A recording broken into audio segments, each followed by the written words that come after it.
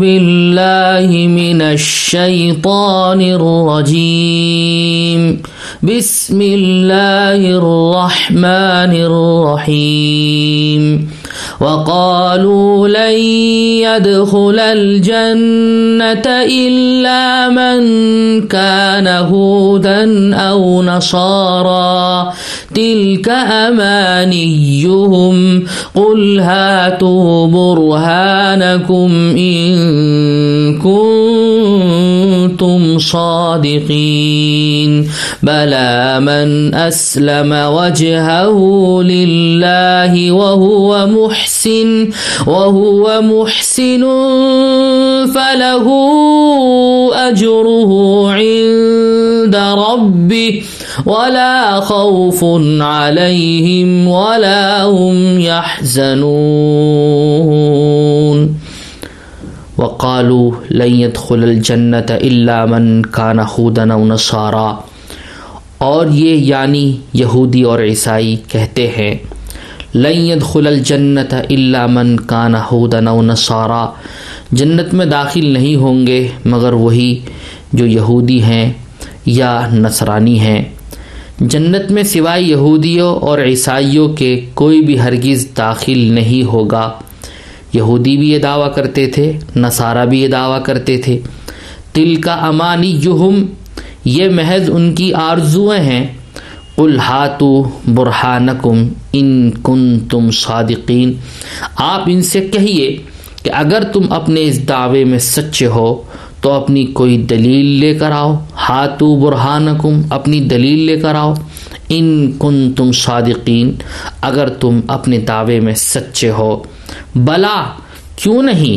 من اسلم وجہہ للہ وہو محسن، اللہ کے یہاں کا قاعدہ یہ ہے جو شخص بھی اپنا رخ اللہ کے آگے جھکا دے. من اسلم وجہہ للہ، جو شخص بھی اپنا رخ اللہ کے آگے جھکا دے. وہو محسن، اور وہ نیک عمل کرنے والا ہو. فلہ اجرہ عند ربی، تو اسے اپنا اجر اپنے پروردگار کے پاس ملے گا. ولا خوف علیہم ولا هم یحزنون، اور ایسے لوگوں کو نہ کوئی خوف ہوگا اور نہ وہ غمگین ہوں گے. یہودی یہ کہتے تھے کہ جنت میں صرف وہی داخل ہوں گے، ان کے علاوہ کوئی جنت کے اندر داخل نہیں ہوگا. وہ لوگ یہ بھی کہتے تھے کہ اگر کبھی جہنم میں ہم میں سے بعض لوگوں کو معصیت کی بنیاد پر جانا بھی پڑ گیا تو محض چند دن کے واسطے پھر اس کو ہمیشہ ہمیشہ کے لیے جنت میں داخل کر دیا جائے گا. اور ہم میں جو لوگ مطیع ہیں، منقاد ہیں، وہ تو ایسے ہیں جیسے کہ اللہ کے محبوب اور ابناء اللہ کے محبوب بندے ہوا کرتے ہیں. بمثل ابناء و احبا کہتے تھے وہ، نحن ابناء اللہ و احباء. اسی طرح سے نصارہ بھی کہتے تھے کہ جنت میں جانے کے مستحق صرف ہم ہی ہیں اور کوئی ہمارے علاوہ جنت میں داخل نہیں ہوگا. اللہ پاک نے فرمایا تلک امانیہم، یہ ان کی آرزویں ہیں، یہ محض ان کی خیالی باتیں ہیں. قل ہاتوا برہانکم ان کنتم صادقین، اے پیغمبر آپ ان سے کہیے تم جو یہ بات کہہ رہے ہو کیا اس بات کی تمہارے پاس میں کوئی دلیل موجود ہے؟ اگر تمہارے پاس میں اس بات کی اور اس دعوے کی کوئی دلیل موجود ہے تو تم اس کو پیش کر کے دکھاؤ.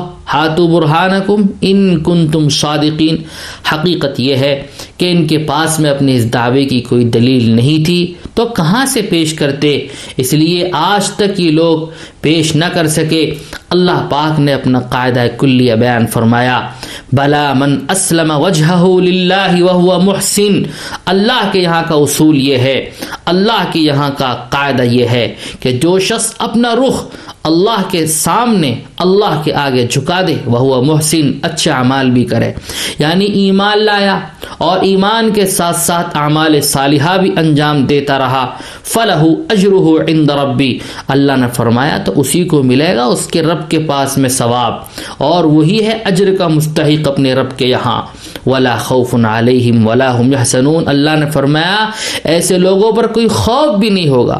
خوف کا تعلق آئندہ آنے والے خطرات سے ہوتا ہے، اس لیے اللہ نے فرمایا کہ ایسے جو لوگ ہوں گے وہ آئندہ کسی قسم کا خوف محسوس نہیں کریں گے، اور جو کچھ گزر چکا ہے اس پر غم بھی نہیں کریں گے۔ ولا خوف علیہم، ایسے لوگوں پر نہ خوف ہوگا، ولا هم یحزنون، اور نہ وہ لوگ غمگین ہوں گے۔ وقالت اليهود ليست النصارى على شيء وقالت النصارى ليست اليهود على شيء وهم يتلون الكتاب كذلك قال الذين لا يعلمون مثل قولهم فاللہ یحکم بینہم یوم القیامۃ فیما کانوا فیہ یختلفون۔ وقالت الیہود لیست النصارى علی شیء، اور یہودی کہتے ہیں کہ عیسائیوں کے مذہب کی کوئی بنیاد نہیں ہے، نصارہ کسی حقیقی دین پر نہیں ہے، ان کے مذہب کی کوئی بنیاد نہیں ہے۔ وقالت النصارى لیست الیہود علی شیء، اور عیسائی کہتے ہیں کہ یہودیوں کے مذہب کی کوئی بنیاد نہیں ہے۔ وہم یتلون الکتاب، حالانکہ یہ سب آسمانی کتاب پڑھتے ہیں۔ وہم یتلون الکتاب، حالانکہ یہ سب لوگ آسمانی کتاب پڑھتے ہیں، یعنی یہودی بھی آسمانی کتاب پڑھتے ہیں، عیسائی بھی آسمانی کتاب پڑھتے ہیں۔ کذالک قال الذین لا يعلمون مثل قولہم، اسی طرح وہ مشرکین جن کے پاس کوئی آسمانی علم ہی سرے سے نہیں ہے، انہوں نے بھی ان اہل کتاب کی جیسی باتیں کہنا شروع کر دی ہیں۔ کذالک قال الذین لا يعلمون مثل قولہم، اسی طرح وہ لوگ بھی جن کے پاس آسمانی علم نہیں ہے انہوں نے بھی کہا مثل قولہم، انہی کے قول کی طرح، فاللہ یحکم بینہم یوم القیامۃ فیما کانوا فیہ یختلفون، چنانچہ اللہ ہی قیامت کے دن ان کے درمیان ان باتوں کا فیصلہ کرے گا جن میں یہ لوگ اختلاف کر رہے ہیں۔ اللہ ہی فیصلہ کرے گا ان باتوں میں جن میں یہ لوگ دنیا کے اندر اختلاف کر رہے ہیں۔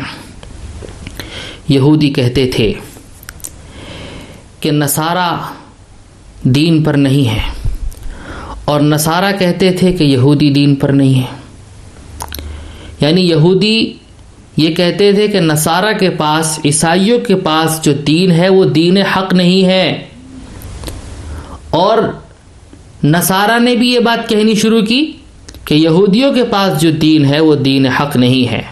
ایک دوسرے کو مورد الزام ٹھہراتے، ایک دوسرے کے مذہب کی تقلید کرتے۔ اللہ نے فرمایا یہ لوگ تو کہہ رہے تھے ان کے پاس میں آسمانی کتابیں موجود تھیں، آسمانی کتابوں کا علم موجود تھا، لیکن مشرکین جن کے پاس آسمانی کتابوں کا علم نہیں تھا انہوں نے بھی ان کی طرح بات کہنا شروع کر دی۔ کیا؟ وہ دوسروں کو کہنے لگے کہ ان کے پاس حقیقی دین نہیں ہے۔ فاللہ یحکم بینہم یوم القیامۃ فیما کانوا فیہ یختلفون، اللہ نے فرمایا یہ لوگ جو اختلاف کر رہے ہیں ان باتوں میں، اس کا فیصلہ قیامت کے دن اللہ ہی کرے گا۔ وَمَنْ أَظْلَمُ مِمَّنْ مَنَعَ مَسَاجِدَ اللَّهِ أَنْ يُذْكَرَ فِيهَا اسْمُهُ وَسَعَى فِي خَرَابِهَا أُولَئِكَ مَا كَانَ لَهُمْ أَنْ يَدْخُلُوهَا إِلَّا خَائِفِينَ لَهُمْ فِي الدُّنْيَا خِزْيٌ وَلَهُمْ فِي الْآخِرَةِ عَذَابٌ عَظِيمٌ۔ وَمَنْ أَظْلَمُ مِمَّنْ مَنَعَ مَسَاجِدَ اللَّهِ أَنْ يُذْكَرَ فِيهَا اسْمُهُ وسعى في خرابها، اور اس شخص سے بڑا ظالم کون ہوگا جو اللہ کی مسجدوں پر اس بات کی بندش لگا دے کہ ان میں اللہ کا نام لیا جائے، وسعى في خرابها، اور ان کو ویران کرنے کی کوشش کرے، اولئک ما کان لهم ان يدخلوها الا خائفین، ایسے لوگوں کو یہ حق نہیں پہنچتا کہ وہ ان مسجدوں میں داخل ہوں مگر ڈرتے ہوئے، اولئک ما کان لهم، ایسے لوگوں کو حق نہیں پہنچتا ان يدخلوها کہ وہ ان مسجدوں میں داخل ہوں الا خائفین، مگر ڈرتے ہوئے، لہم فی الدنیا خزی ولہم فی الآخرۃ عذاب عظیم، ان کے لیے یا ایسے لوگوں کے لیے دنیا میں رسوائی ہے، لہم فی الدنیا خزی ولہم فی الآخرۃ عذاب عظیم، اور انہی کو آخرت میں زبردست عذاب ہوگا۔ اوپر یہود و نصارہ اور مشرکین عرب تینوں گروہوں کا ذکر آیا ہے۔ یہ تینوں گروہ کسی نہ کسی زمانے میں اور کسی نہ کسی شکل میں اللہ کی عبادت گاہوں کی بے حرمتی کے مرتکب ہوئے ہیں۔ مثال کے طور پر عیسائیوں نے شاہ تیتوس کے زمانے میں بیت المقدس پر حملہ کر کے اسے تاخت و تاراج کیا۔ اسی طرح ابرہا جو خود عیسائی تھا یا عیسائی ہونے کا مدعی تھا، اس نے بیت اللہ پر حملہ کر کے اسے ویران کرنے کی کوشش کی، ہاتھیوں کا لشکر لے کر آیا تھا، جس کا واقعہ سورہ فیل کے اندر موجود ہے۔ مشرکین مکہ مسلمانوں کو مسجد حرام میں نماز پڑھنے سے روکتے رہے، کئی موقع پر اللہ کے رسول صلی اللہ علیہ وسلم کو بھی ایذا پہنچائی، تکلیفیں دیں، اور دیگر مسلمانوں کو بھی وہ لوگ مسجد حرام میں نماز پڑھنے سے روکتے رہے۔ یہودیوں نے بیت اللہ کے تقدس سے انکار کر کے عملاً لوگوں کو اس کی طرف رخ کرنے سے روکا۔ قرآن کریم فرماتا ہے کہ ایک طرف تو ان کا یہ دعویٰ ہے کہ تنہا وہی جنت کے حقدار ہیں، جنت میں جانے کے مستحق وہی ہیں، ان کے علاوہ دیگر کوئی جنت میں نہیں جا سکتا، دوسری طرف ان کی یہ حالت ہے کہ وہ اللہ کی عبادت میں رکاوٹ ڈالنے سے بھی باز نہیں رہتے۔ مساجد میں جہاں اللہ کا نام لیا جانا چاہیے، ان لوگوں کی کوشش یہ ہوتی ہے کہ مساجد کے اندر، اللہ کے گھروں کے اندر اللہ کا نام نہ لیا جائے، عبادت گاہوں کو ویران کرنے کے در پہ رہتے ہیں۔ اللہ پاک نے فرمایا وَمَنْ أَظْلَمُ مِمَّنْ مَنَعَ مَسَاجِدَ اللَّهِ أَنْ يُذْكَرَ فِيهَا اسْمُهُ وَسَعَى فِي خَرَابِهَا، مطلب اس کا یہی ہے کہ یہی لوگ ظالم ہیں، ہر موقع پر ان کی کوشش یہ ہوتی ہے کہ اللہ کا نام نہ لیا جائے اور اللہ کے گھروں کو ویران کر دیا جائے۔ اللہ نے فرمایا اولئک ما کان لهم ان يدخلوها الا خائفین، یہ جو جملہ ہے کہنا چاہیے کہ ذو معنی ہے، اس کا ظاہری مطلب یہ ہے کہ حق تو یہ تھا کہ لوگ اللہ کی مسجدوں میں اللہ کا خوف لے کر داخل ہوتے، متکبرانہ انداز میں نہیں، ویران کرتے ہوئے نہیں، یا لوگوں کو وہاں اللہ کی عبادت سے روکیں اس لیے نہیں، لیکن یہ لطیف اشارہ بھی ہو سکتا ہے کہ جب یہ متکبر لوگ اللہ کے گھروں میں اس طرح سے داخل ہوں گے کہ واقعی میں یہ لوگ اللہ سے ڈر رہے ہوں گے، گھبرا رہے ہوں گے، مسلمانوں کے سامنے مغلوب ہوں گے، اور انہیں دیکھ دیکھ کر ان جگہوں میں وہ لوگ ڈر ڈر کر داخل ہوں گے۔ چنانچہ فتح مکہ کے موقع پر یہ بات بھی سامنے آئی ہے کہ لوگ مسجد کے اندر آئے مگر ڈرتے ڈرتے، اولئک ما کان لهم ان يدخلوها الا خائفین، اللہ نے فرمایا لہم فی الدنیا خزی ولہم فی الآخرۃ عذاب عظیم، ایسے لوگوں کے لیے دنیا کے اندر بھی ذلت ہے اور آخرت میں ان کو دردناک عذاب ملے گا۔